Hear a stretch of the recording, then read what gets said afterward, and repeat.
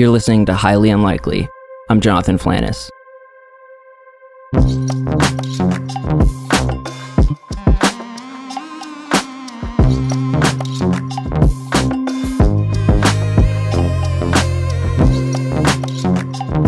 Well, here it is. Back by popular demand, we have the final chapter of the Jared Klickstein saga.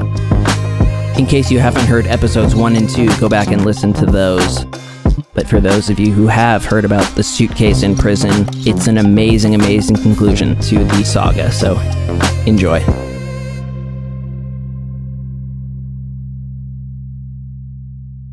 But the blood is very alarming. I mean, this blood, I hope it came from me. You know, that's best case scenario.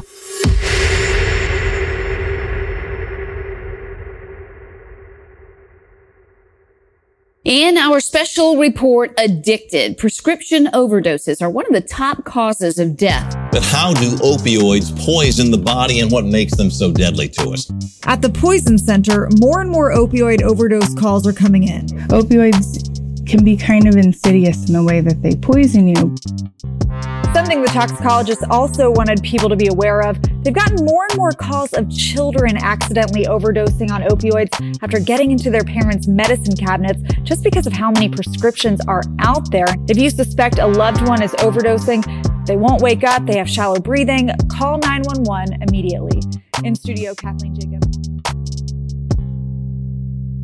And what opiate overdose felt like for me was, it's like you're in and out of nodding, but you're nodding so hard that it's almost like a coma or a blackout. So it's like you're literally fading off into this kind of like dreamy space where you're not existing, and it's a total place of relaxation and calmness. And then you have brief moments of clarity where you actually wake up. But what's so dangerous about opiate overdose is you can know you're overdosing. And before I took the drug, I did care if I lived or died. I didn't want to die. But I knew I was dying from this drug. But the drug makes everything so unimportant that it's like you don't have the capacity to care that you're dying.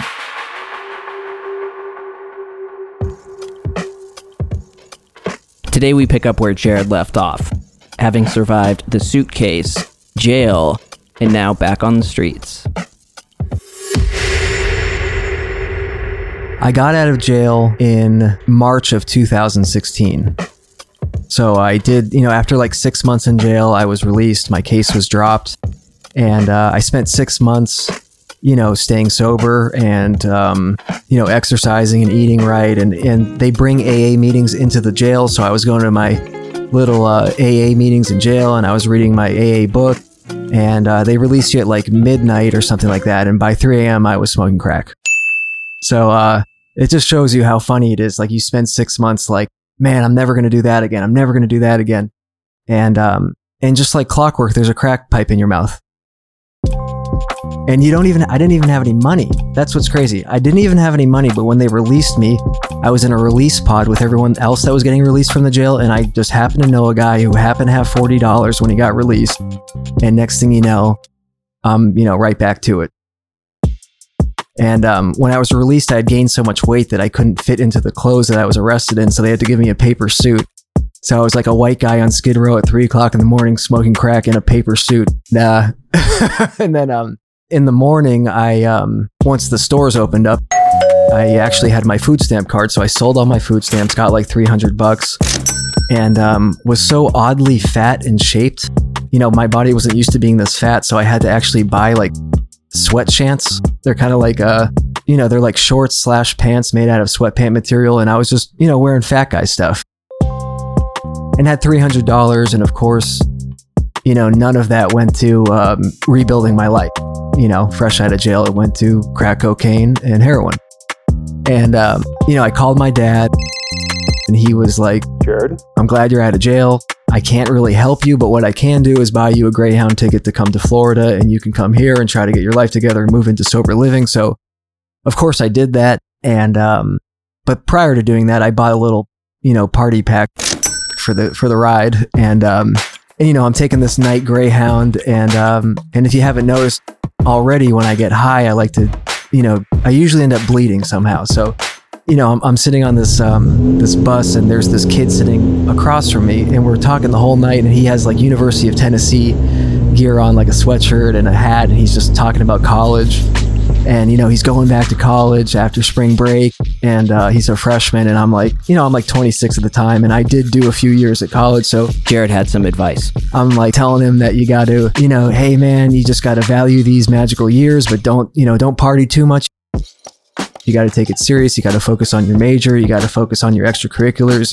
It's not all about school. You got to also try to get into an apprenticeship. You got to make connections. You got to, just remember, it's not the people that can party. It's the people that are going to help you later in life. And then, we make our first stop and the lights turn on and I'm just covered in blood. So I'm like this, and immediately he just moves seats, and he's like, I can't believe I talked to that guy. I took advice from that guy for 2 hours. In the dark, I wake up, he's picking his legs, and there's a puddle of blood under his seat. But the picking had consequences.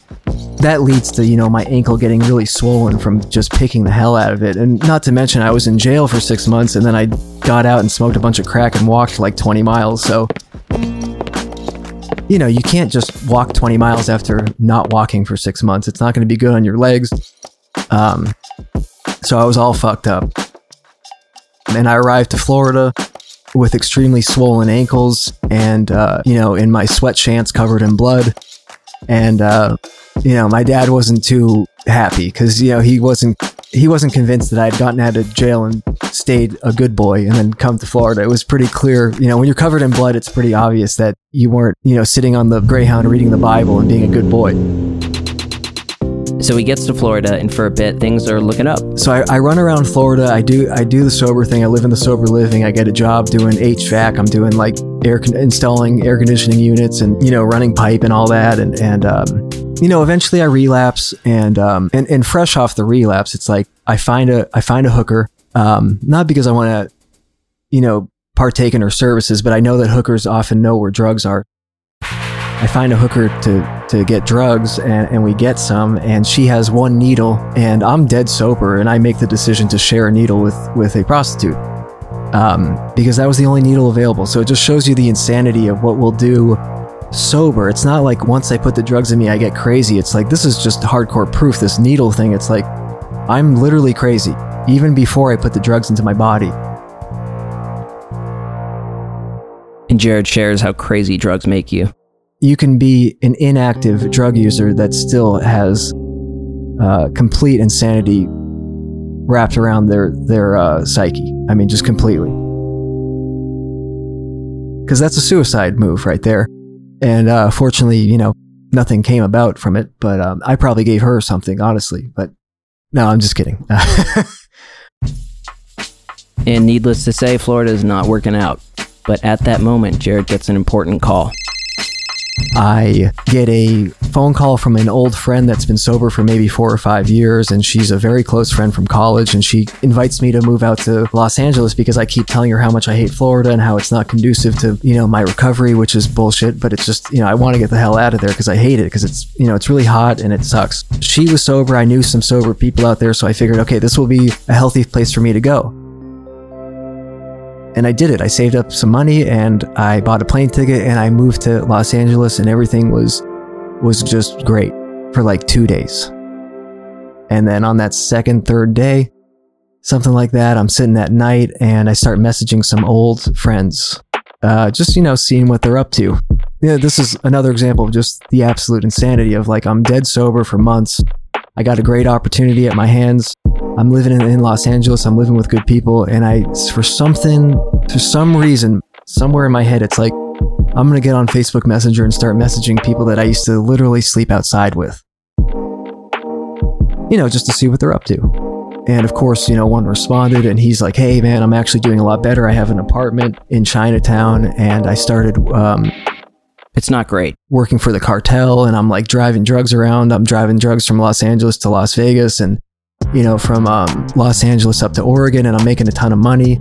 And I want you to join me. Like, let's do this. I used to sleep on the ground next to this guy for, we were on Skid Row for like a year together, going in and out of jail and all that. And now, he's like, I got a car, I got a little Honda Civic, and I got a little apartment with my wife.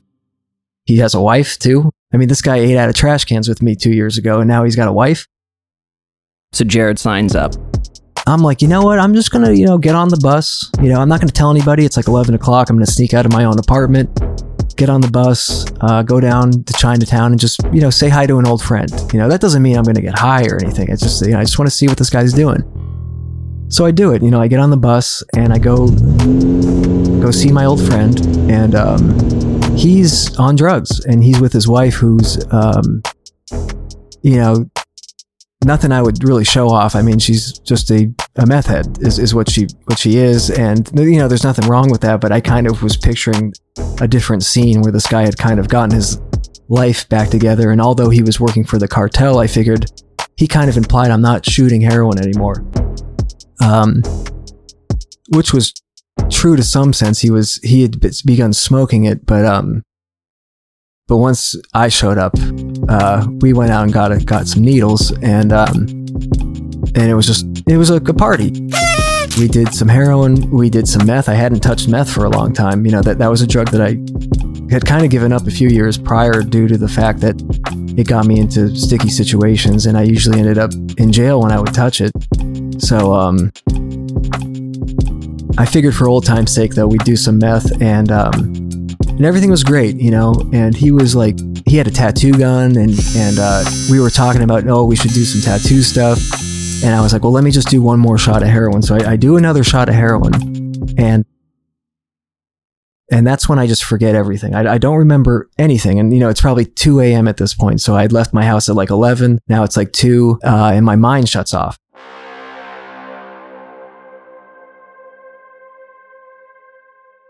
I don't know what happens for like 6 hours until I wake up at about, with the sun coming up. So it was probably about 7 a.m.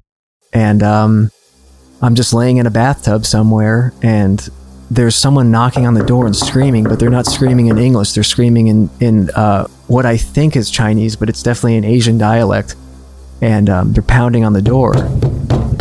And, my friend is not Asian, and he speaks English, so it's not him. And I don't even know if I'm in the building that he lives in. I don't know where the hell I am. I'm like pulling a Robert Downey Jr. Like I woke up in someone else's home. And I see that I look down at the water, and the water is really just red. I mean, it's really like a mixture of blood and warm, lukewarm water. And I feel terrible. I mean, something's not right, and I can't really put my finger on it. But, I'm naked in someone else's bathtub, and the bathtub's full of blood, and I have old, elderly Asian people screaming at me in a different language. And it's not an ideal place to wake up after blacking out. And Jared's surrounded by blood. The blood is very alarming. I mean, this blood, I hope it came from me. That's best case scenario. And it turns out I was right. It did come from me, but I didn't really know where. So I lift up out of the bathtub. I'm naked. I'm covered in, I'm covered in blood. And I'm saying, 1 second, I'm coming out, don't worry. And they're like yelling kind of in broken English, like, we're going to call the police. What's going on in there? Why is our own fucking door locked? So I get up and I take a peek in the mirror. I see myself in the mirror, and I'm missing like a pretty significant portion of my face. And I know that's like a really big statement, but it's true. I mean, I was missing probably like 3 square inches of my face. And it was right below my mouth. It was my lip. It was my bottom. It was the entirety of my bottom lip all the way down to where the lip meets the chin. So this was not good. This is not good from like a physical health standpoint, but just imagine a mental health standpoint. It's like I'm missing part of my face. I'm all alone. The only culprit is me. I must have done this to myself. I don't see someone attacking me and just surgically removing a portion of my face. And when I got up closer to the mirror and I saw the teeth marks in my own face, I realized I had eaten my own face. So Jared showed me a picture of him after the incident, and he's literally missing the lower half of his face. It's incredible. This was like New World Order in my head. It was like, everything is different from this day forth. Well, not only that, this is the last day forth. I mean, it's countdown to me killing myself because I just ate my face. That's not a good feeling, And not to mention, a big portion of my face is missing, but also it's incredibly engorged with inflammation. And I'm like, I look like a wild animal that just got torn to pieces by like a leopard or something. I look torn up. Really not an understatement. And engorged, and I look like I've been a dead, carcass laying out in the sun. My face is like a different shape. And my clothes are entirely covered in blood. So it's like I have a wife beater, fortunately, so I wrap the wife beater around my face because I don't really want to come out of these people's bathroom, clearly, having just eaten myself on their property. But Jared has a plan on getting out. But then I figured, that actually might be a good strategy because they're like, oh, someone broke into our house. But if I come out and it's like, I literally ate myself in your bathroom, so don't fuck with me. Let me just leave your house. I figured that was a good strategy. So I actually opened up the door. They flipped the fuck out, but they backed up and I exited the building. It turned out to be kind of a boarding house. It was probably a human trafficking situation, something like that. And Jared hits the streets. I figured they're probably going to call the police, so I should probably get the hell out of there. I've lost so much blood that it's not that I'm high or sober. It's like I've lost so much blood that I'm really dying. I'm like literally in the process of dying and you don't have your wits about you, when you've lost that much blood. So I reach into my pockets. I have my phone. I have about $40 in cash on me.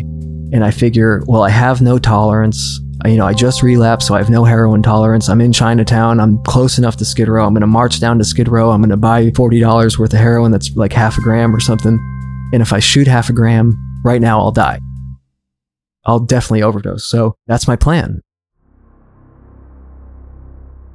It's going to work out, so I start marching and I kind of have my phone. The battery's, pretty low, but I make a phone call. I call my friend that invited me out to California, that I was living at her apartment. And I don't really remember these conversations too well, but she's later told me about them. And I kind of tell her what happened. And she's like, I don't understand. And I can't even really talk. I mean, I literally am missing part of my face. So I can't really pronounce consonants because I can't put my lips together because I literally only have one lip. So it's kind of hard for me to communicate, but I kind of, I get across to her, like, listen, I ate myself. I ate part of my face. I don't know what the fuck happened.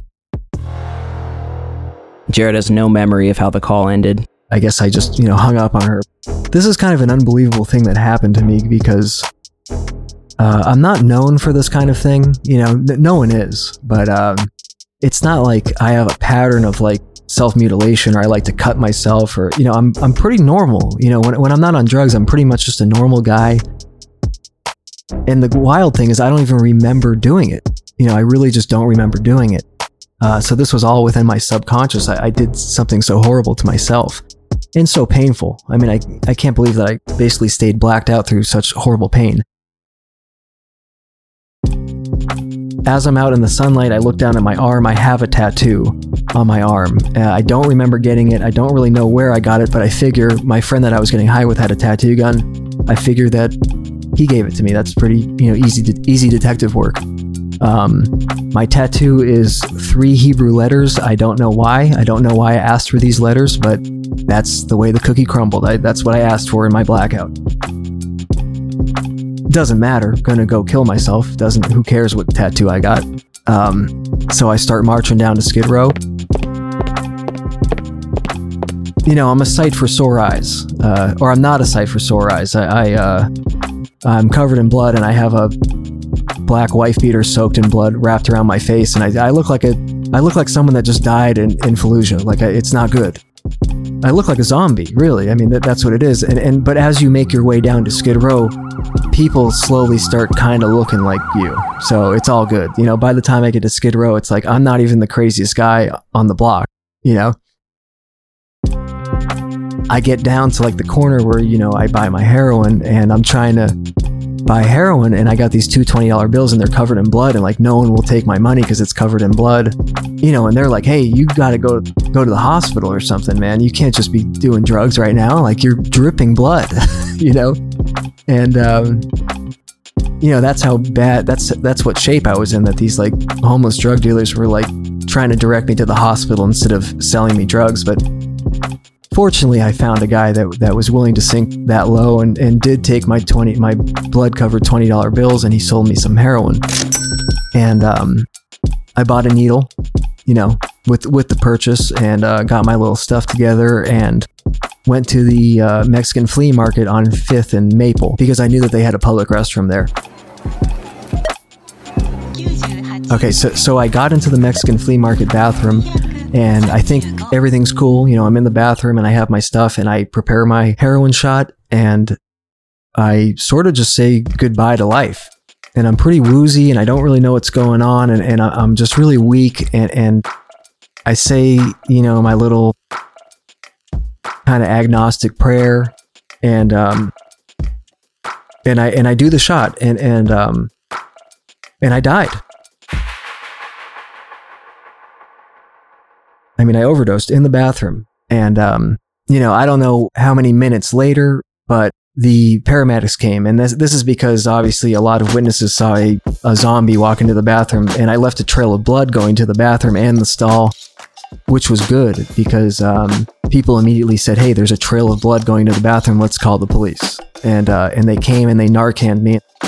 Narcan's a drug that EMTs and doctors use to reverse an opiate overdose. So it just knocks out all the opiates from your system and actually sends you into a really terrible withdrawal. But you're alive. They brought me back to life. They were pretty surprised. I remember coming out of the once they Narcaned me, I came out of what was death, I guess. And they were, pretty astonished at what they saw, given my face and everything. So they took me to the hospital. And I was angry, I was really angry that they brought me back to life because I kind of was hoping this was all a dream and everything, and had kind of succeeded in the killing of myself, and they kind of ruined that. And of course, I'm grateful for that today, but in the moment, I was extremely angry. Jared arrives at the hospital. They hook me up. I have my kidneys are on the verge of failing. I've lost a ton of blood. They hook me up to all this machinery, and they bring me back to life essentially. And kind of miraculously, my friend that I had called and told this about started calling hospitals, and was able to locate me, and actually came to the hospital that I was at and found me. And it was great, that she was there. The odd part is that I could have done this in any part of America, but I did it in downtown Los Angeles and wound up at USC Medical Center, of all hospitals. And this hospital is very special because they actually have a sort of a plastic surgery school, I would call it, maybe like a program where that's actually where a lot of plastic surgeons go to kind of get their training. And it's one of 3 hospitals in America that they do this at. And after me spending about 2 weeks in the hospital, and I'm like, my whole plan the whole 2 weeks is say whatever you need to do to get out of here so you can kill yourself, because you are not going through life missing part of your face. And it's not only that I was missing part of my face, it was the way that I lost my face. It wasn't an honorable way to lose your face. It was literally a split-second decision to get high. Next thing you know, you did this to yourself. It's not like, I was a veteran of war or something like that. There was no honor to what I did. And I couldn't live with myself after what I'd done. And I figured, okay, I'm going to be highly disfigured for the rest of my life. At this moment of total desperation, a plastic surgeon walks by. They said, "Hey, if you want, we'll take you into this program. It could take up to a year, getting multiple surgeries, but we have sort of a plastic surgeon training ground at this hospital, and we've sent them the pictures of your face, and they said they'd accept you into the program, and it would be free of charge. They would basically practice plastic surgery on you and rebuild your face." Although he was grateful, he had his reservations. I didn't want to do it. I wanted to just exit and kill myself, but my friend, the friend that called Jared before, said, suggested that I do accept this. And it happened. And this person, sacrificed 7 months of her life and took care of me, and put up with my brattiness, and put up with several suicide attempts that wound me up into mental institutions. And I put this person through hell.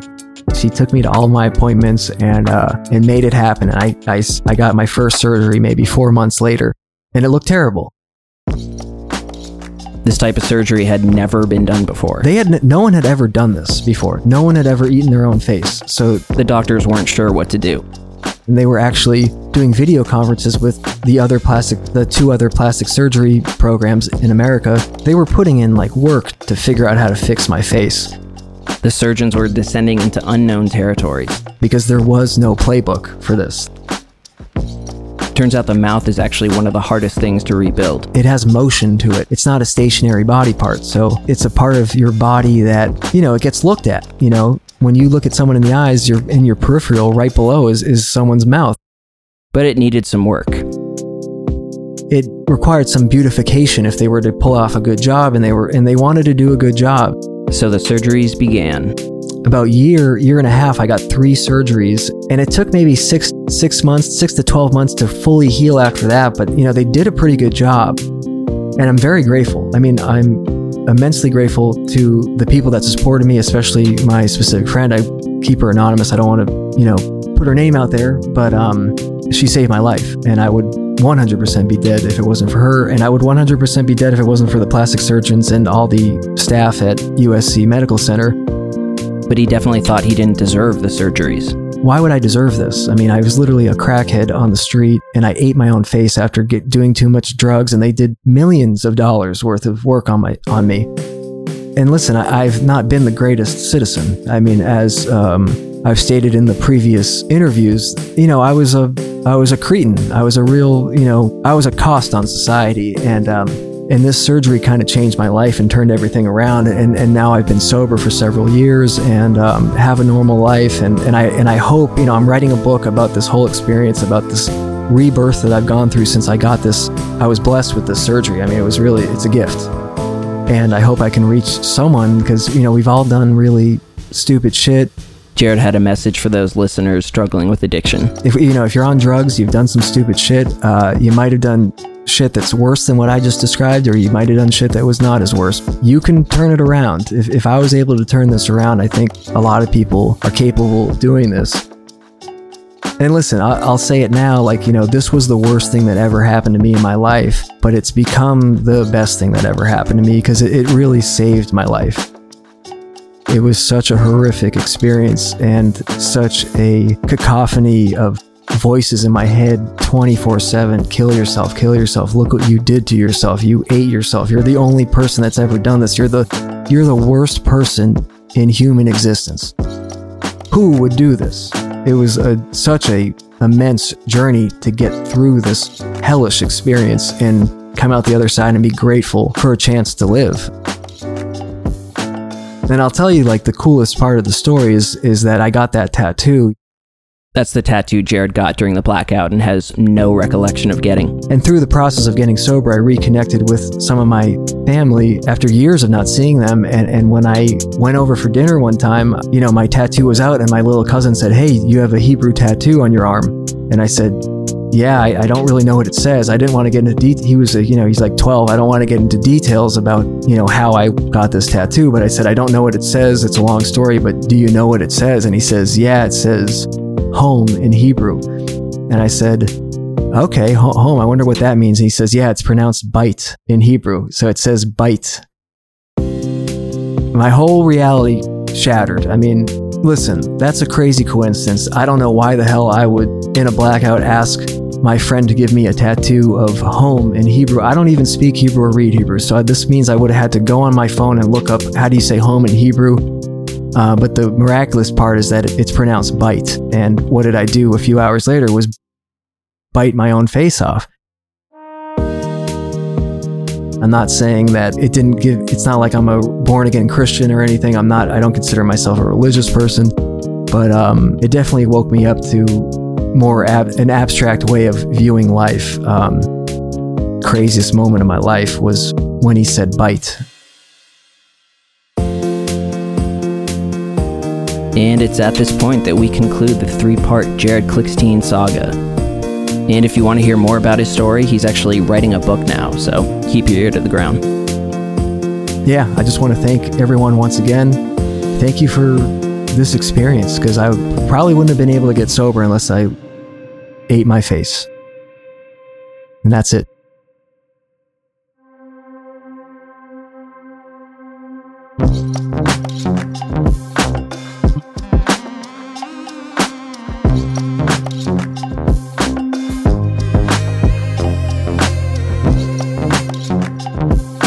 And you've been listening to Highly Unlikely. I am Jonathan Flannis. And stay tuned for our next episode. I'll see you then.